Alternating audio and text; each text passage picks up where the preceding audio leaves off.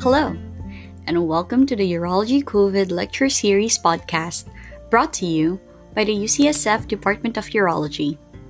In today's episode, we have Dr. Seema Portin from the University of California, San Francisco, talking about muscle-invasive bladder cancer.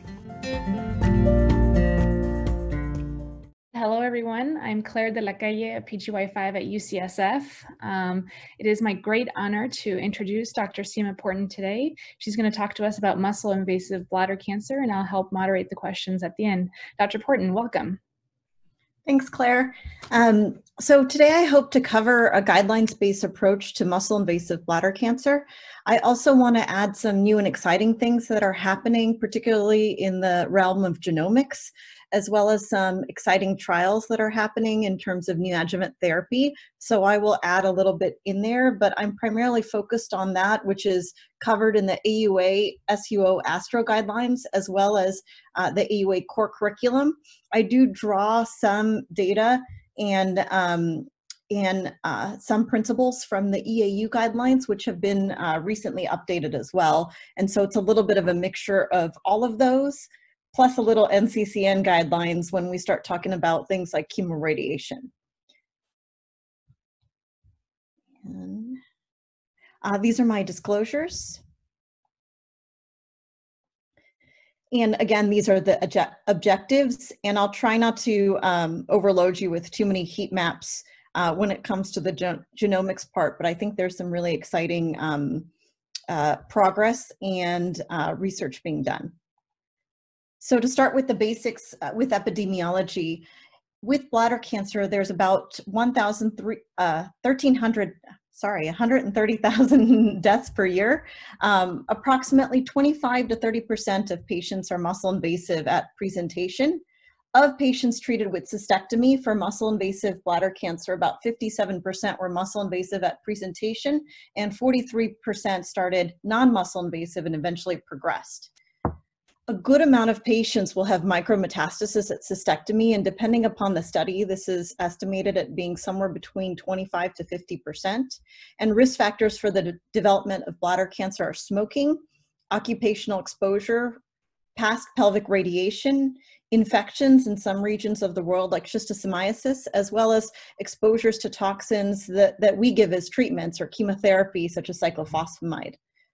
One really important thing that I would really like to highlight is that with the diagnosis of muscle-invasive bladder cancer, this is a teachable moment in terms of patients who are smoking, and smoking cessation is paramount to outcomes as well as overall patient health. So I think it's a really good opportunity as urologist to introduce this concept to patients and help them quit smoking, because it could be game-changing in terms of their life with recurrence, but also just in terms of being able to recover after treatments and not die from other causes related to smoking, such as cardiovascular disease. So when you look at the diagnosis of muscle-invasive bladder cancer, our cornerstone of this is a transurethral resection of a bladder tumor. And so this is in the wheelhouse of every urologist, and it is really, really important that this is done well. So when you do a TURBT, what you're trying to go for is you want to get a good estimate of someone's clinical stage. So you want to get tissue for pathology. So you really want to know if something is muscle invasive, and that is what you're really trying to go for. You're also trying to completely resect and do a maximal TUR if it is safe in that patient. And so you're really going for a complete resection if you can make that happen at that first time. The other really important thing with the TURBT that I think is forgotten a lot is the bimanual exam or exam under anesthesia. And so to go over that, if you feel a mass after you've done a complete resection, that's considered clinical T3B disease. If you feel like it's invading things such as the vagina in women or prostate in men, that is clinical T4A. If you cannot move the bladder on a bimanual exam, if it's fixed to the wall, that's a clinical T4B. And so it's really important to get a sense of someone's clinical stage. For certain variants, it's even more important, like plasmacytoid, that doesn't really show up as locally advanced on imaging, but 9 times out of 10, you can feel it unless there are some other patient considerations, such as morbid obesity, that preclude a good exam under anesthesia. You also want to notice other things during your TURBT. You want to notice the location of the tumor. Is it near the bladder neck and urethra? Is it near the trigone? Is it covering a UO? Are you worried about something in the upper tract based on tumor location? Do you see other patches such as carcinoma in situ? How big is the tumor? How many are there? Is it multifocal or is it just a solitary tumor? These will help you guide a patient in terms of a shared decision-making process and figuring out what treatment option is the right for them. You should consider getting a secondary GU pathologist review, especially with variant histology, and this is highlighted in the most recent version of the AUA guidelines. In terms of imaging, we really stick with the basics, meaning a CT scan of the abdomen and pelvis with IV contrast is preferable. However, if someone cannot get IV contrast, which is iodinated with CT scan, then an MRI urography or an MRI with gadolinium contrast is acceptable alternative. In terms of chest imaging, our guidelines include being able to use a chest x-ray, but many of us use a CT chest to rule out metastasis to the lungs. Unfortunately, imaging is a little limited. There's a false negative rate regarding nodal staging up to 68%. Since most nodal disease with muscle invasive bladder cancer is microscopic and hence doesn't meet the criteria of being over 8 millimeters or over 1 centimeter on imaging. If you see hydronephrosis, it's a strong predictor of locally advanced disease and it's a poor prognostic factor. If you see it, be really suspicious that something worse is happening, and then also decompress it. You can use a nephrostomy tube or a stent. This is really important in terms of being able to preserve someone's kidney function to open up their options in terms of their treatment.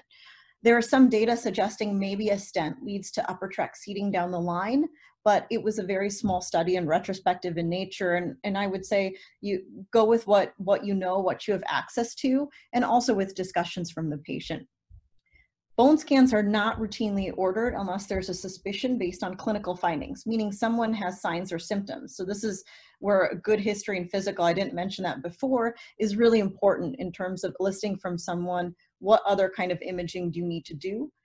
A brain scan or brain MRI or CT is, again, not necessarily, unless someone has small cell carcinoma of the bladder, which is one of the variant histologies we'll talk about later, or someone has some type of sign or symptom or clinical finding that directs you toward doing that. If someone's ALK Phos is elevated, you can look for other reasons it could be, but that may be a reason to do a bone scan in that situation.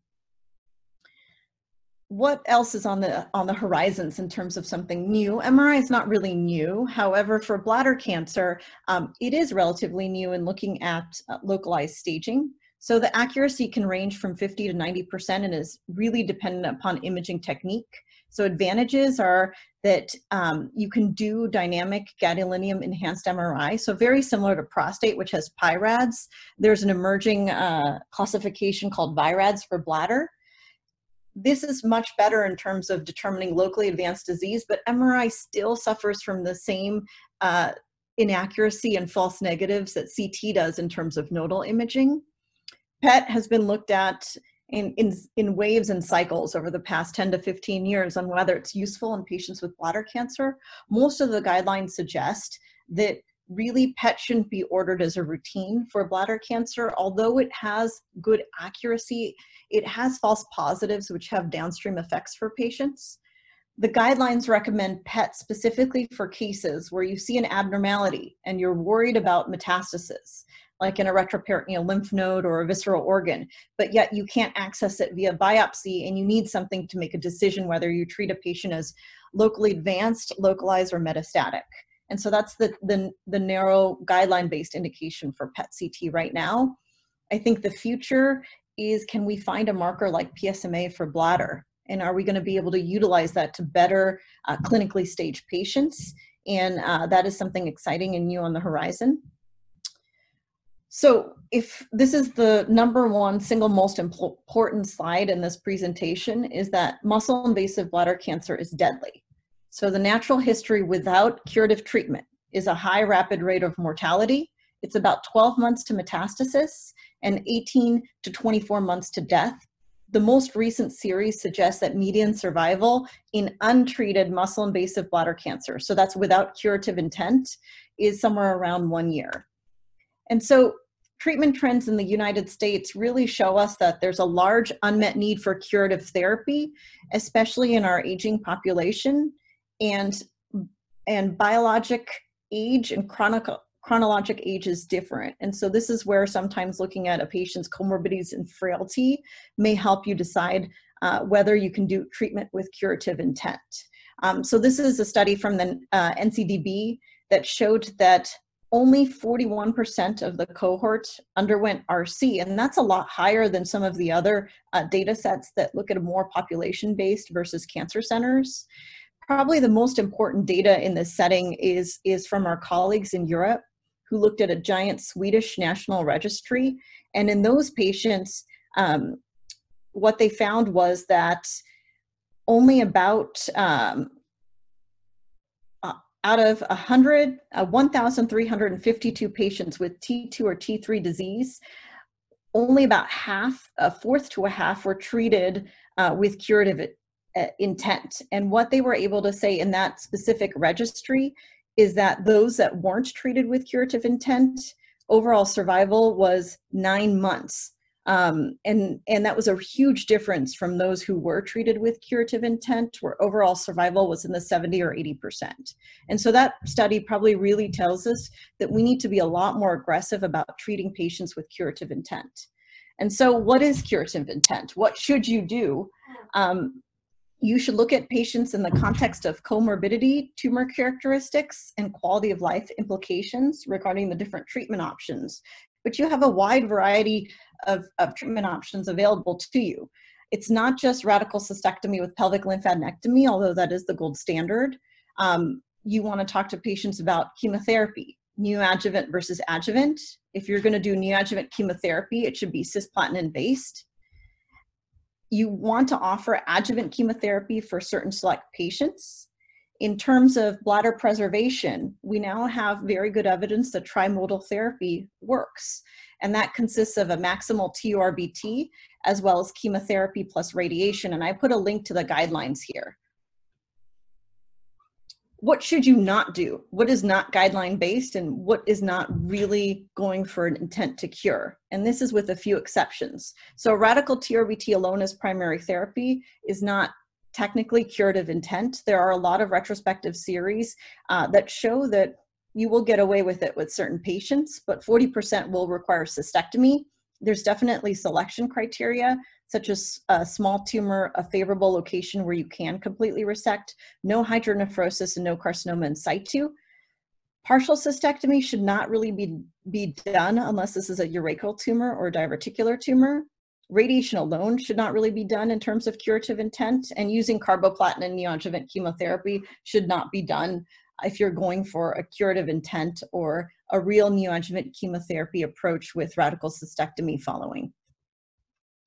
So stage equals survival, and this can be depicted in many ways. You can look at it with T stage and N stage broken up. And as you can see, there's like a tiered approach when you look at the graph on the left and look at the lines going from blue all the way down to red.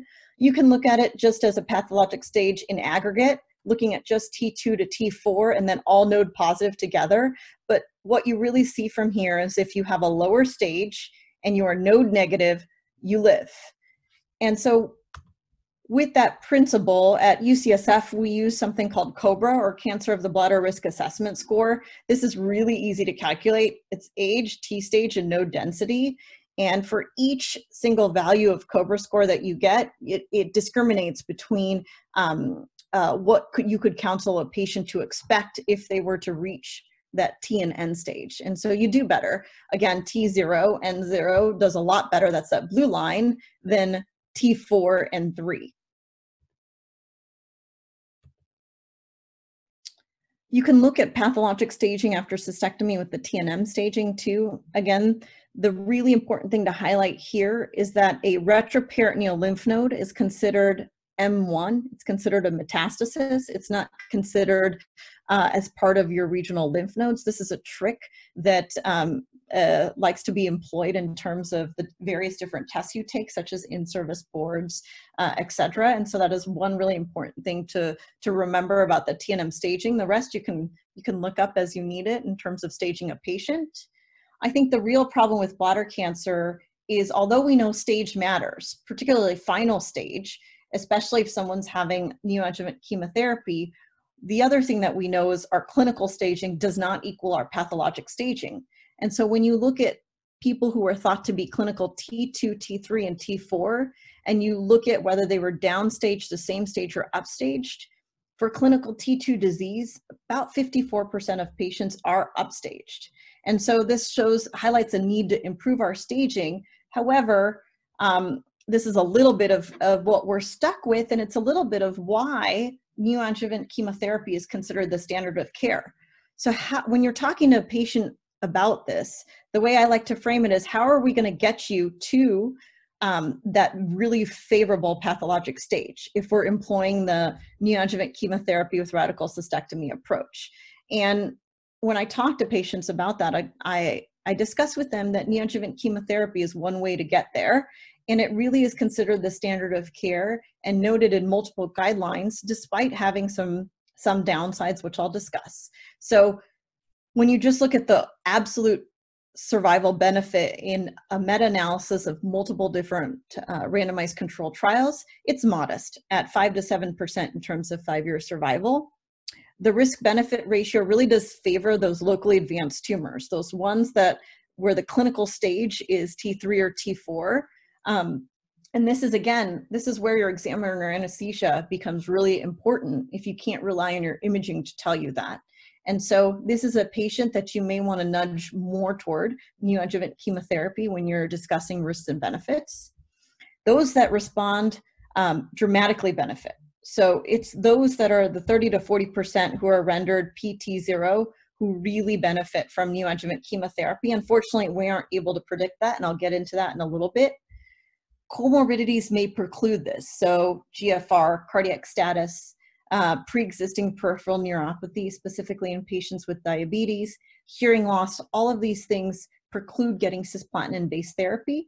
However, every patient deserves a medical oncology consult to discuss these aspects with the risks and benefits of neoadjuvant chemotherapy compared to adjuvant chemotherapy. And the main regimens used, and these names are important to know: MVAC, methotrexate, vinblastine, doxorubicin, adriamycin, and cisplatin, or gemcitabine and cisplatin. It is not clear which regimen is better. Some people believe that MVAC leads to a higher complete response rate. However, that has not been borne out in many different comparisons made between the two. What really is important, or a big takeaway for neoadjuvant chemotherapy, is that it must be cisplatin-based. Carboplatin is not sufficient. And so, can we predict a response to chemotherapy? Can we use any clinical characteristics that we can get from our TURBT, from our imaging, from our patient history? And turns out there are none. Even when we look at age, there are no clinical characteristics that say someone will do better with neoadjuvant chemotherapy than without. And so that's been studied and published by MD Anderson. Kulp and Dickstein did a big paper on that, as well as looking at it in other various retrospective cohorts. You could kind of surmise high-risk features are patients who have lymphovascular invasion on TURBT. 35% of those patients will have node-positive disease at cystectomy. Hydronephrosis, like I said before, makes you suspicious that something worse is happening. Having a palpable mass unexamined under anesthesia after a resection is definitely something in that category. Variant histology can be considered high risk. Some may or may not respond to neoadjuvant chemotherapy, and that's a bit debatable at this time. Other poor prognostic factors that have been studied in the literature are carcinoma in situ and size, although those are not as well described as the others listed here. When you look at that, which is the graph on the right-hand side of the screen, disease-specific survival is 100% related to risk, which again is related to stage. And so if you predicted right, if you said someone was low risk and you didn't do chemotherapy, that's that LR equal sign, people did pretty well. That survival is around 80%, disease specific.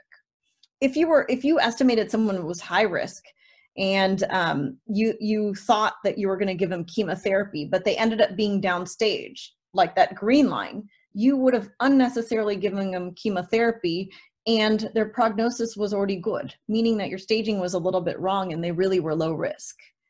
But the part that's the real bummer or downside is when you look at this low risk group, this group you wouldn't have given chemotherapy to, and then they're upstaged. Their survival is a little lower. It's around 60%, 70 to 60%, which is okay. But if you could have gotten those patients to have a complete response and continue to have a low stage by giving them neoadjuvant chemotherapy, they would have done better. So again, it shows that we can kind of predict with clinical characteristics, but they're not 100%.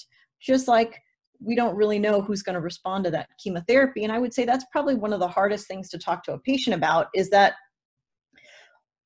what do I think their response is going to be to chemotherapy? Well, I can tell them about 30 to 40% will have an exceptional response, and that leads to essentially long-term survival, but I don't know who it's going to be.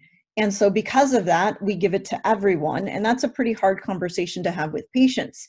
These are 4 different patients at UCSF that you see here, and their clinical stage, some features about them, who got neoadjuvant chemotherapy. So you can see I tried to follow guidelines on some of them. Who had surgery and the timing to surgery, right? And then I had a patient who declined surgery. That's not really guideline-based at all. Primary chemotherapy alone is not a guideline-based treatment with curative intent for muscle-invasive bladder cancer, although we will see with some selections and trials that are ongoing, it may be an option for certain patients, and I'll discuss that. And then look at this final pathology. This poor guy who had T2 disease clinically got GemCis ×4 and ended up with a pretty terrible final pathology and outcome. Patient 2 did exactly what we wanted, had a bad stage to begin with, got dosed on MVAC and had a complete response. Patient 3 had micropapillary cancer, so we decided to forego chemotherapy. And that is debatable now, whether that's the right thing to do, but about 5 years ago it was, and they have a pretty good outcome. And patient 4 had chemotherapy, but refused to have surgery, and they're still doing well about 5 years later. And so how do we make sense of this? Is there any way to have known that before having the patient undergo therapy? And this is where the new frontier is. So stick with me as I go through some genomics and heat maps and talk a little bit about some of the exciting research that's happening in muscle-invasive bladder cancer. And then I'll go back to guidelines and cystectomy and node dissection and extent and all of those typical surgical things in about 5 minutes. I'll try to just spend 5 minutes on this part. And so our colleagues in breast cancer and other precision oncology paradigms use RNA expression profiles or immunohistochemistry, or they use genomic alterations like DNA mutations to help figure out what treatments to give patients. And so could we possibly do that in bladder cancer? And I think we're getting close, although we're not there yet. And so when you look at the intrinsic subtypes of breast cancer, this is what a heat map looks like. Red is up, green is down. And when you look at these heat maps, generally you have some kind of classification of tumors on the top side. And on this left side, you usually have these signatures that correspond to possibly treatments or behavior. And so when you look at these different classifications up top, you'll see that they are green and red based on a signature. So this basal-like subtype has a lot of basal-like markers that are red, which is high, and luminal markers are green, which is low. And that's how they make these subtypes or classifications. And what you're trying to do is infer biology from RNA expression. And so this is a pretty simplistic one for breast cancer. They're a lot more sophisticated now. But in 2011, technically, they could have taken their mRNA-based subtypes, used IHC, and then decided what kind of therapy to give patients: endocrine, cytotoxics, endocrine plus cytotoxic, and they were able to link the signatures to response to treatment, and that changed patients' outcomes. And so for bladder cancer, you're starting to see a lot more manuscripts and papers and research centering on that. And And that's been done by many groups. So first came from the Lund group in our colleagues in Europe in 2012, and slowly from UNC, from MD Anderson, from TCGA, you start seeing more and more evidence that potentially we could, quote, subtype bladder cancer. I think this is the last heat map that I have for you, but very similarly with breast cancer, with bladder cancer, these keratin markers, which is over here on the right-hand side of the uppermost graph, you'll see that these keratin markers denote basal tumors. Doesn't matter what they originate from, but these keratin markers confer a basalness to this. And so that's why this is bright red in terms of basal type bladder cancers. And you can do that with luminal, and you can kind of group tumors on a bunch of different metrics when you kind of look at these using these predefined signatures. And so does it really matter if something is a basal tumor or luminal tumor, or does it matter if we bin them into these clusters or these subtypes or groups that's defined by RNA expression? And the answer is maybe. And so this was an outline proposed by the TCGA, which basically took over 400 bladder tumors and subtyped them mainly based on RNA expression. There were some DNA-based analysis, which I'm not going to go into, but they were able to divide them up between luminal and basal, and then subdivide these into categories. And they came up with a 5-tiered classification. And from these categories had certain characteristics about them. The luminal papillary had FGFR3 mutations. They tend to have a low CIS signature. And when you looked at it clinically, like from a survival perspective, how these patients did, these patients were low risk. When you looked at luminal infiltrated tumors, they looked a little different. It looked like they had some immune signature, specifically PD-L1 type signature that might confer that maybe this is a group that might respond to a neoadjuvant immunotherapy. When you go over to this basal squamous group, which is in this yellow color, what this sort of signified was that this was the group that seemed to do really well with neoadjuvant chemotherapy, meaning when you compared groups who had chemo and who didn't, and who fell within the subtype, you could reverse bad outcomes. And so maybe this has some type of clinical implications. This has led to a lot of people trying to form a consensus so everybody can speak the same language, called a consensus molecular classification. As you can see, that previous slide showed a ton of different groups having a ton of different systems. If you are so inclined, you could take your genomic data and pop it into this this website, and you can actually come out with molecular classifications for your own tumors. It's a little bit of a do-it-yourself statistical package. So if you're interested, this is the website for it. But we're starting to move towards speaking about bladder tumors from a molecular perspective. There is a commercially available test called Decipher Bladder that is able to classify patients into 4 different subtypes from a TURBT. And this is supposed to predict outcomes to neoadjuvant chemotherapy. This is a summary slide, but let me show you the study by Seiler et al. In European Urology in 2017, which basically said, yes, can classify patients into these 4 subgroups at that time. This subgrouping has changed a little bit since then, but what I want you to focus is on this red line. This is that basal group that had pretty terrible outcome in terms of disease-specific survival, somewhere around 30%. And when this group got chemotherapy, you see a flip in the curve where the red curve is now doing actually pretty well. The other curves stayed pretty steady, suggesting that maybe those patients didn't really get that much benefit from neoadjuvant chemotherapy. I think the important thing to know in this is that we still have to do more studies actually doing this for patients, using a test like this to call who does and does not get chemotherapy.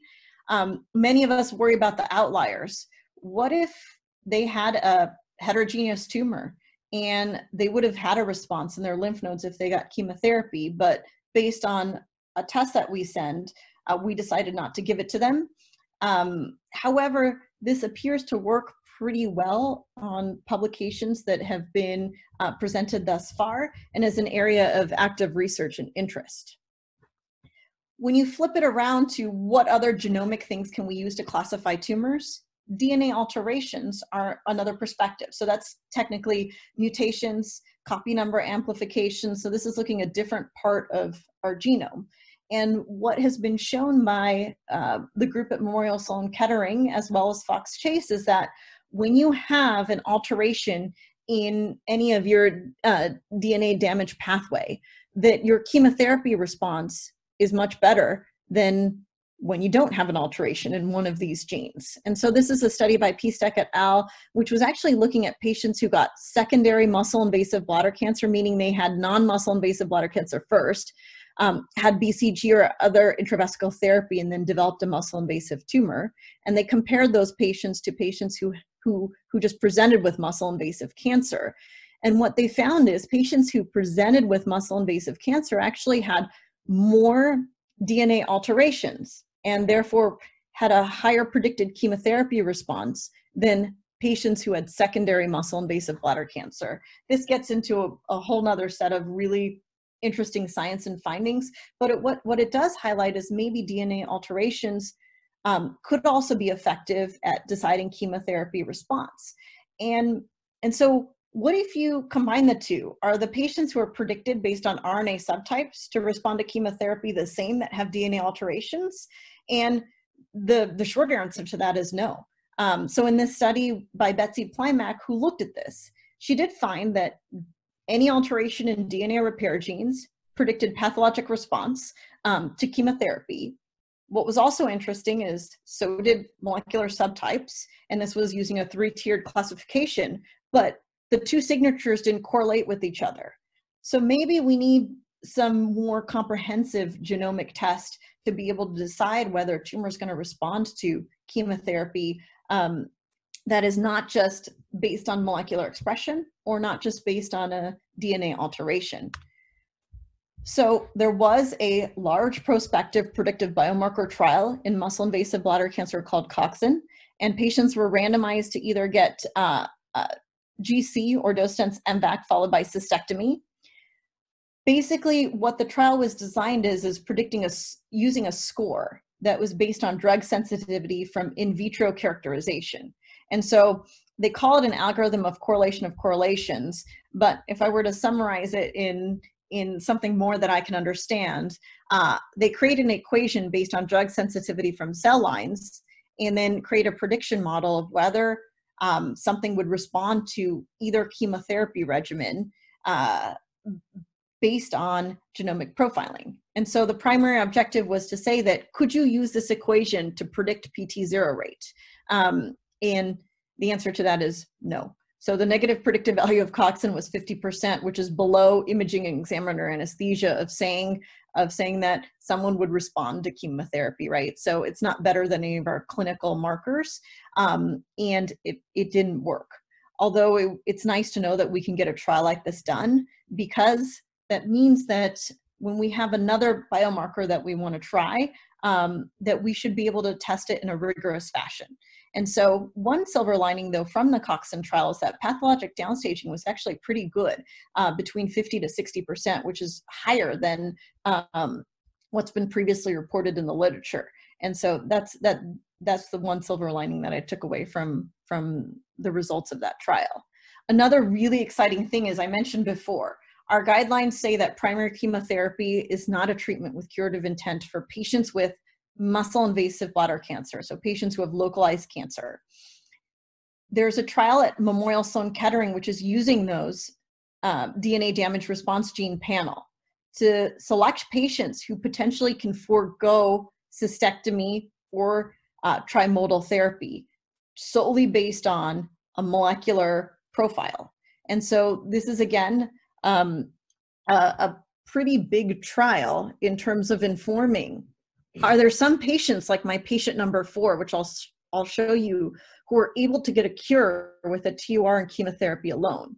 And can we predict that by looking at these DNA damage response gene pathway and identify a subset of patients that we could potentially spare cystectomy or trimodal therapy.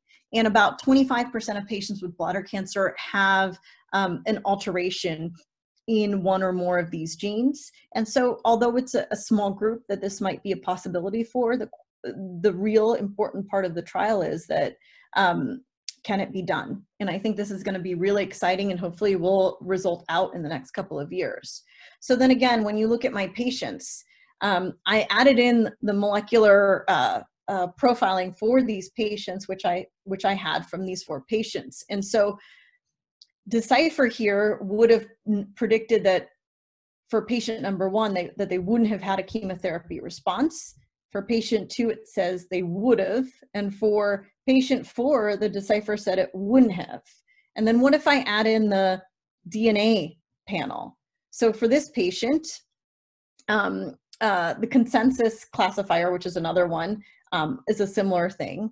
If I add in the UCSF 500 profile, doesn't really seem like they have any DNA damage response alterations in patient 1. In patient 2, it looks like they did. So the RNA and the DNA line up. In patient 3, I didn't really have any profiling for that patient. And in patient 4, this patient did have an ERCC2 mutation, which is a DNA damage alteration. So the RNA and the DNA did not line up. So what actually happened in these patients? Well, again, patient number 1 was the poor patient that didn't respond to the chemotherapy.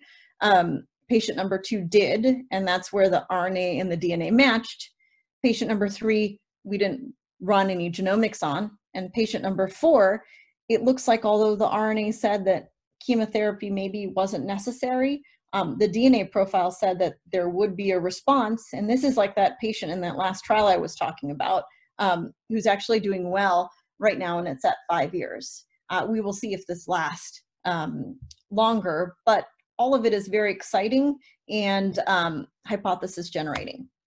The other really new thing that I want to talk about before I get back to guidelines and treatments for patients with muscle-invasive bladder cancer is other neoadjuvant paradigms that are on the horizon. So the PURE study is looking at pembrolizumab as neoadjuvant therapy before radical cystectomy, and this is really exciting data from our colleagues in Italy, and it's showing over here in table 1 a 42% pathologic complete response rate and a 54% PT2 or less response rate, which is pretty phenomenal in terms of T0 rates and survival for patients.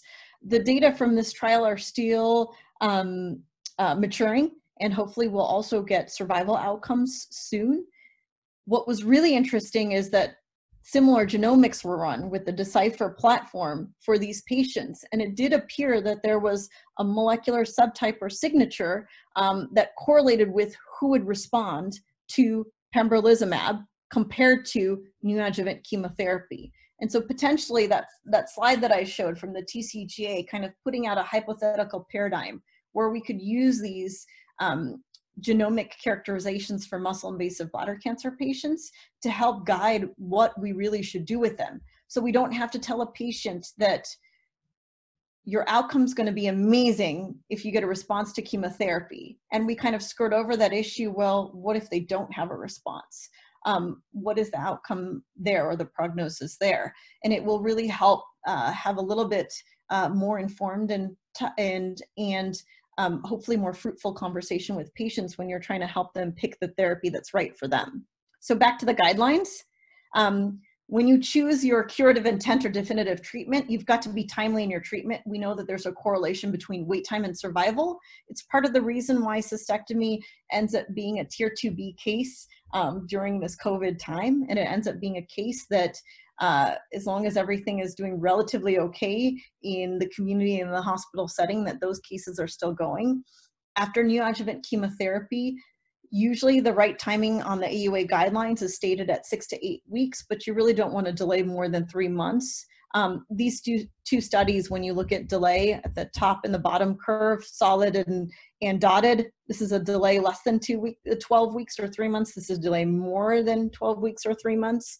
And then This is a paper back in 2009 in JU that sort of looked at the wait time in days in terms of getting a diagnosis and a cystectomy. And as the time went on, the hazard ratio of death went up. And I think that shows it nicely. When you're going to do a radical cystectomy, it's different if you're doing this on a man versus a woman. So in men, this involves removing the bladder, prostate, and seminal vesicles. Consider nerve sparing for your patients and discuss that with them. The technique is very similar to that of a radical prostatectomy. There have been some prostate sparing techniques, meaning leaving the prostate in place, that have been described, but it is not advocated in any of our guidelines due to high recurrence rates and this issue of clinical staging and how we're wrong a lot of the time. For women, anterior pelvic exenteration really has been the mainstay for treatment. So this is not just the bladder, but also the uterus, cervix, fallopian tubes, ovaries, and anterior vagina. There are select cases where you really don't need to do this. In my opinion, actually many cases where you really don't need to do this. The risk of involvement of pelvic organs is less than 10%, and this is usually the vagina, and you can usually get a sense of this on a good exam under anesthesia.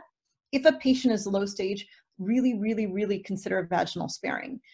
Patients do a lot better from a sexual function outcomes.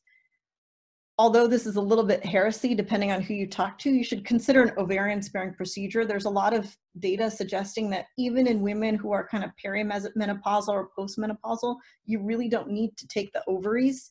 When you look at a study by Gross et al. In 2018 BJUI, it was a prospective cohort study. ROSC, meaning they spared all the female organs, and SC is just standard cystectomy. And when you look at that, people do well. Overall survival, there was no difference between the group. Cancer-specific survival, there was no real difference between the two groups. Nobody had a positive surgical margin, and nobody had ovarian cancer, although this is a short medium follow-up, around 3.8 years. Local recurrence was low for both groups. And so you really should consider this. And the main reason why, and this is another thing that I wanted to kind of highlight, is that there's a lot of things that we do in surgery, specifically in cystectomy in women, that damage the neurovascular bundle that runs on the lateral aspect of the vagina. You can devascularize the clitoris. And when you remove or damage gynecological organs, you again alter nerve as well as the pelvic support area. And so by doing pelvic organ preservations, you can really help patients' functional outcomes after surgery. And it is oncologically safe, granted that they don't have a large locally invasive tumor that is just barely resectable. So of course you have to use good clinical judgment in this situation. So surgical quality matters. And I'm going to talk about a little bit about lymph node dissection and margin status. So mortality from cystectomy is higher at low versus high volume hospitals. In a trial looking in the United States involving multiple institutions and surgeons, you got to get that negative margin, and you have to at least try to get 10 or more lymph nodes. Technically, in other studies, more than 17 or 18 is even better, but at least getting 10 or more lymph nodes is considered an adequate lymph node dissection. We'll talk a little bit about borders in a bit. There is no salvage therapy after inadequate surgery. So again, this is some survival curve saying that if you get a positive surgical margin, people do terrible, and it's very hard to salvage that. This is a slide from the core curriculum looking at lymphadenectomy. We do it because it improves our staging. It does improve survival, but the extent is really controversial. Do you do a standard, kind of extended, a super extended? And really, I think when you look at the borders of what your lymph node dissection should be, you should at least get to the internal iliac artery medially. You should get the node of Cloquet caudally. You should try to get up to the gen-fem nerve in the psoas laterally. And when you're talking about cranially, at least getting the part of the common iliac nodes where the ureter crosses should be sufficient. And the other reason we do this is also for lymph node density. The more you take and the less number of nodes involved, people do better. If you have a lymph node density that's very high, so a lot of positive nodes compared to the number of nodes taken, people don't do as great is if you have more nodes with less of them involved. That might have to do more with tumor biology than surgery, but there is good evidence that you at least should do a standard to slightly extended lymph node dissection as part of doing a good operation for a radical cystectomy. Is super extended worth it? Do you need to go to the IMA? Do you need to get on the get the lateral aspects of the great vessels? Do you need to get inner aortic caval? Should you get all of these nodes? And it turns out it's probably not worth it. You get a lot more complications and you don't seem to have a benefit. The US trial should be resulted soon, but this was the trial from Europe that said that we probably don't need to get crazy, but we still need to do a good node dissection. So what about the urethra? The risk of a second primary urethral tumor is really dependent upon the extent of involvement of the prostatic urethra in men. And so that goes from nothing to focal CIS to diffuse CIS to ductal involvement to stromal invasion. However, a male urethrectomy is rarely performed at the same time of the cystectomy, since in the vast majority of cases, you can achieve that negative urethral margin. You may need to surveil a patient a little bit closer if they have a lot of CIS in the prostatic ducts or prostatic urethra, but you're usually able to get a negative frozen section margin. Patients who have a positive final urethral margin can be considered for a delayed urethrectomy. For women, you're really looking at location of the tumor, and that's why in that TUR, you want to know where your original resection or tumor was, and it's really important to know those things, as well as tumors involving the anterior vaginal wall. So robotics versus open, I'm not going to talk about this. It's not inferior to open. You got to use the best tool for using those principles of surgical quality that I spoke about before, which are a lot more important than how you decide to do the operation open or robotic. I will talk a little bit about ERAS because I do think it's useful in patients undergoing cystectomy, and actually principles of perioperative management have made it into our AUA guidelines.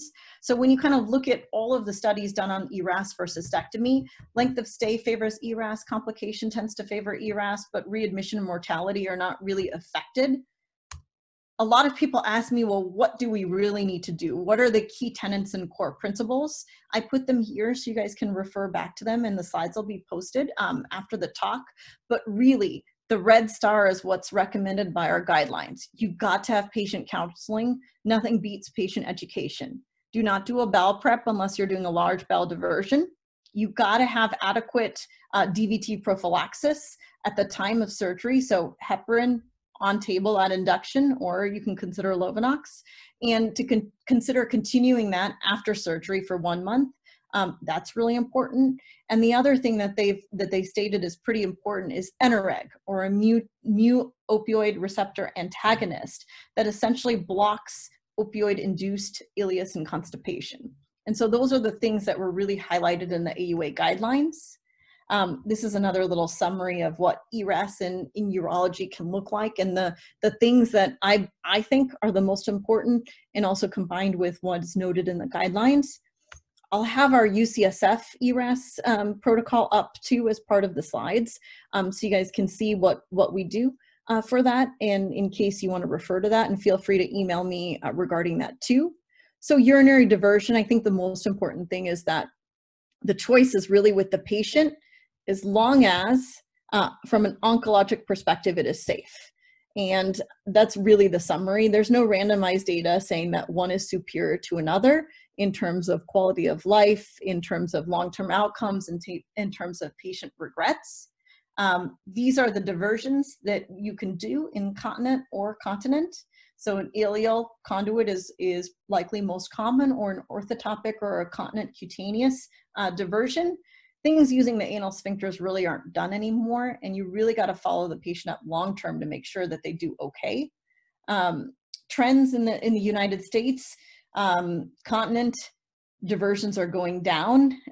Predictors of a continent diversion are being on the West Coast at an academic program, having an open surgery, and overall having a higher socioeconomic status. this is a really important point. A positive urethral margin on frozen section with invasive cancer during a radical cystectomy is an absolute contraindication in men and women in terms of orthotopic diversion, such as a neobladder, or very poor renal function is considered a contraindication, and they use a creatinine value in our AUA guidelines. These are some relative contraindications. You can use your clinical judgment when talking with patients. I put this slide up because I think this is a really good patient decision aid and resource to talk with your patients about helping them figure out what diversion is appropriate for them. And there are some links here to both this, but also to patient-facing resources from patient advocacy organizations such as Beacon, which can be really, really helpful for your patients specifically in terms of having these conversations. If someone has not had adjuvant chemotherapy, do it after surgery or offer it to them at least if they're at high risk for disease recurrence, mainly lymph node positive disease or clinical or pathologic T3 or T4. Consider a clinical trial in this situation as well. So if you haven't involved a medical oncologist, please involve them if you see bad pathology after cystectomy and they haven't had chemotherapy. Variant histology, I'm not going to spend too much time on this, aside that small cell urothelial carcinoma really should be treated differently and treated with primary systemic chemotherapy and then considered for localized therapy with either cystectomy or chemoradiation. Other than that, I would say that this keeps changing every few months on what you should or shouldn't do in terms of whether something responds or doesn't respond to chemotherapy. And so again, this really involves a multidisciplinary team if you see variant histology and figuring out what's right for your patient. So bladder preserving therapy with trimodal therapy, the NCCN guidelines probably have the best description of pathways and chemotherapy regimens. I think the really important point is that you got to do a maximal TURBT and then within 6 weeks start concurrent chemo and radiation therapy. And there's a lot of regimens available to you. People do better if they don't have hydronephrosis, if they don't have carcinoma in situ, if you can get a complete TURBT, and then tumor size and multifocality are soft things in terms of associating with outcomes after TMT. This is just some more data looking at hazard ratios and all of those different variables. And probably the most robust study is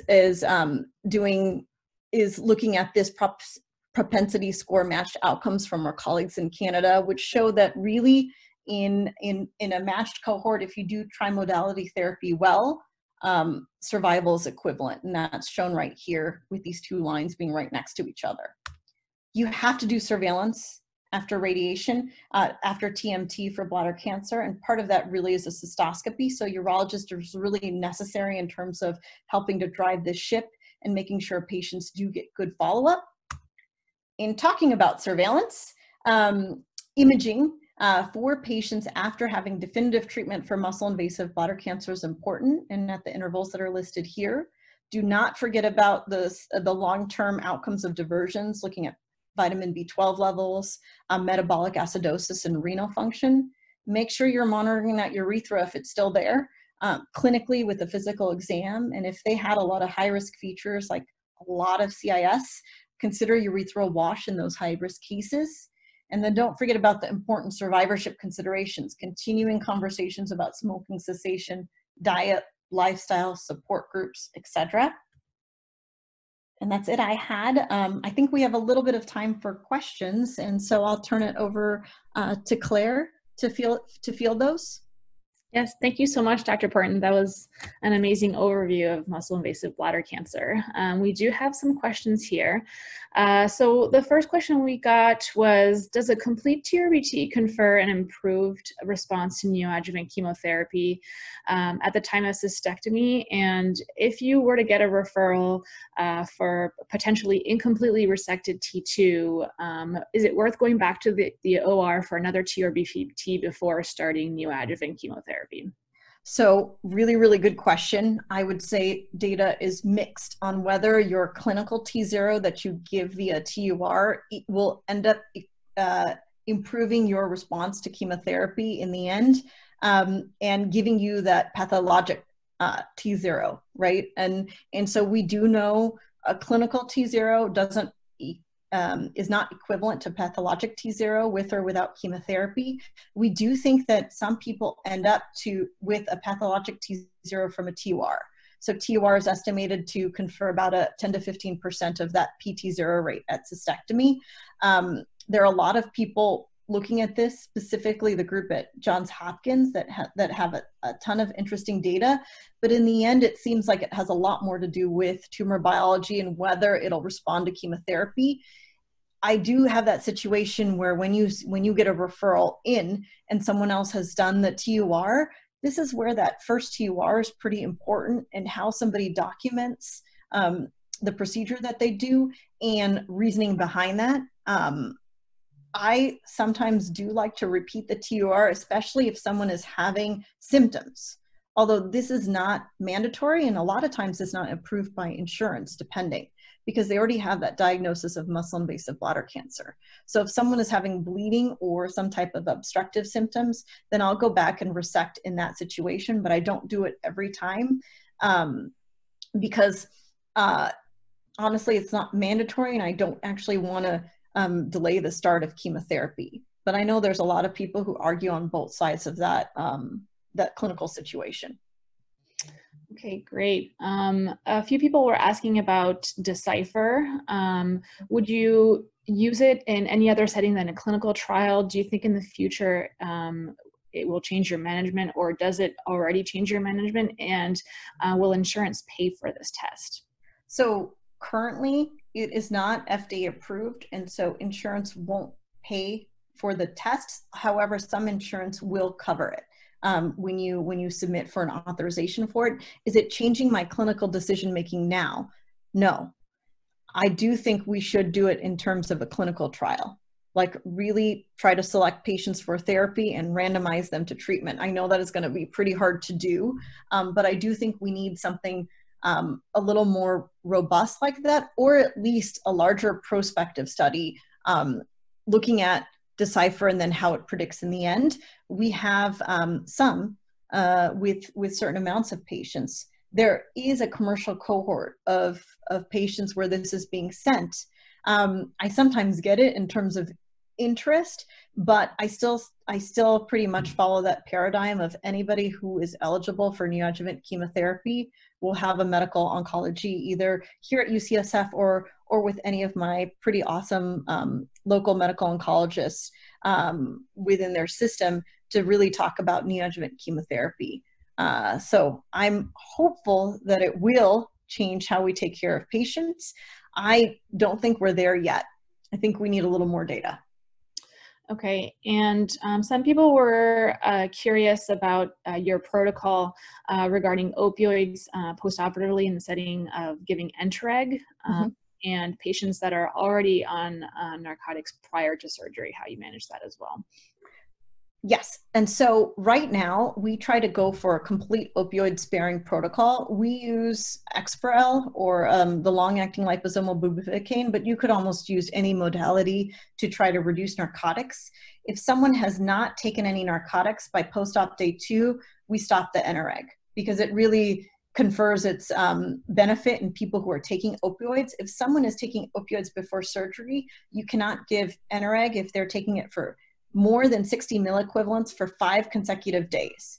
So either I work at opioid reduction below that amount prior to surgery, or if somebody is already on opioids and I can't give them Entereg, I do use methylenotretexone, which is another medication that's supposed to block opioid receptors in the bowel and is approved for use in patients who are on chronic opioids.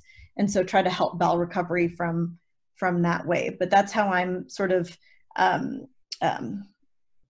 titrating Entereg in the setting of trying not to use any opioids at all for cystectomy. Okay. We got a few questions regarding the urethra. Do you routinely get frozen sections intraoperatively, regardless of the type of diversion you're doing? And then post-op, how do you surveil the retained urethra? I do get frozen sections, but I think those of you who have been in the OR with me, I sometimes get frustrated by them when they aren't able to give me a more definitive result. And honestly, it's not the pathologist's fault. When you look at a frozen section, the artifact can be quite profound.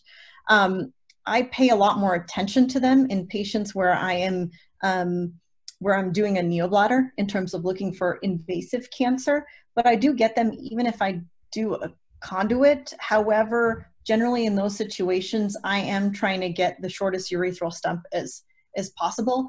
Part of it is habit, honestly. It's just that that's what I do, and I try to do the same thing always, and so I do it for every case. In terms of surveilling the urethra, I generally go by clinical exam. So I tell patients that any bleeding in the urethra, any increase in discharge, I need to know about right away. Physical exam is also an important part of our survivorship pathway. And so doing a physical exam on the routine urethra is, I think, pretty important. I don't do urethral washes unless they have a high risk for what I think might be a secondary urethral recurrence, meaning generally those are people with profound carcinoma in situ or prostatic stromal invasion. And so those are the patients I do urethral washes in. Okay. Well, I think we're out of time. A few more questions have been trickling in as we've been talking, but we're going to post the answers online. Thank you so much, Dr. Porton, for being here and for your great talk. Thank you for listening. We'll talk to you soon. Learn more by visiting our website, urologycovid.ucsf.edu.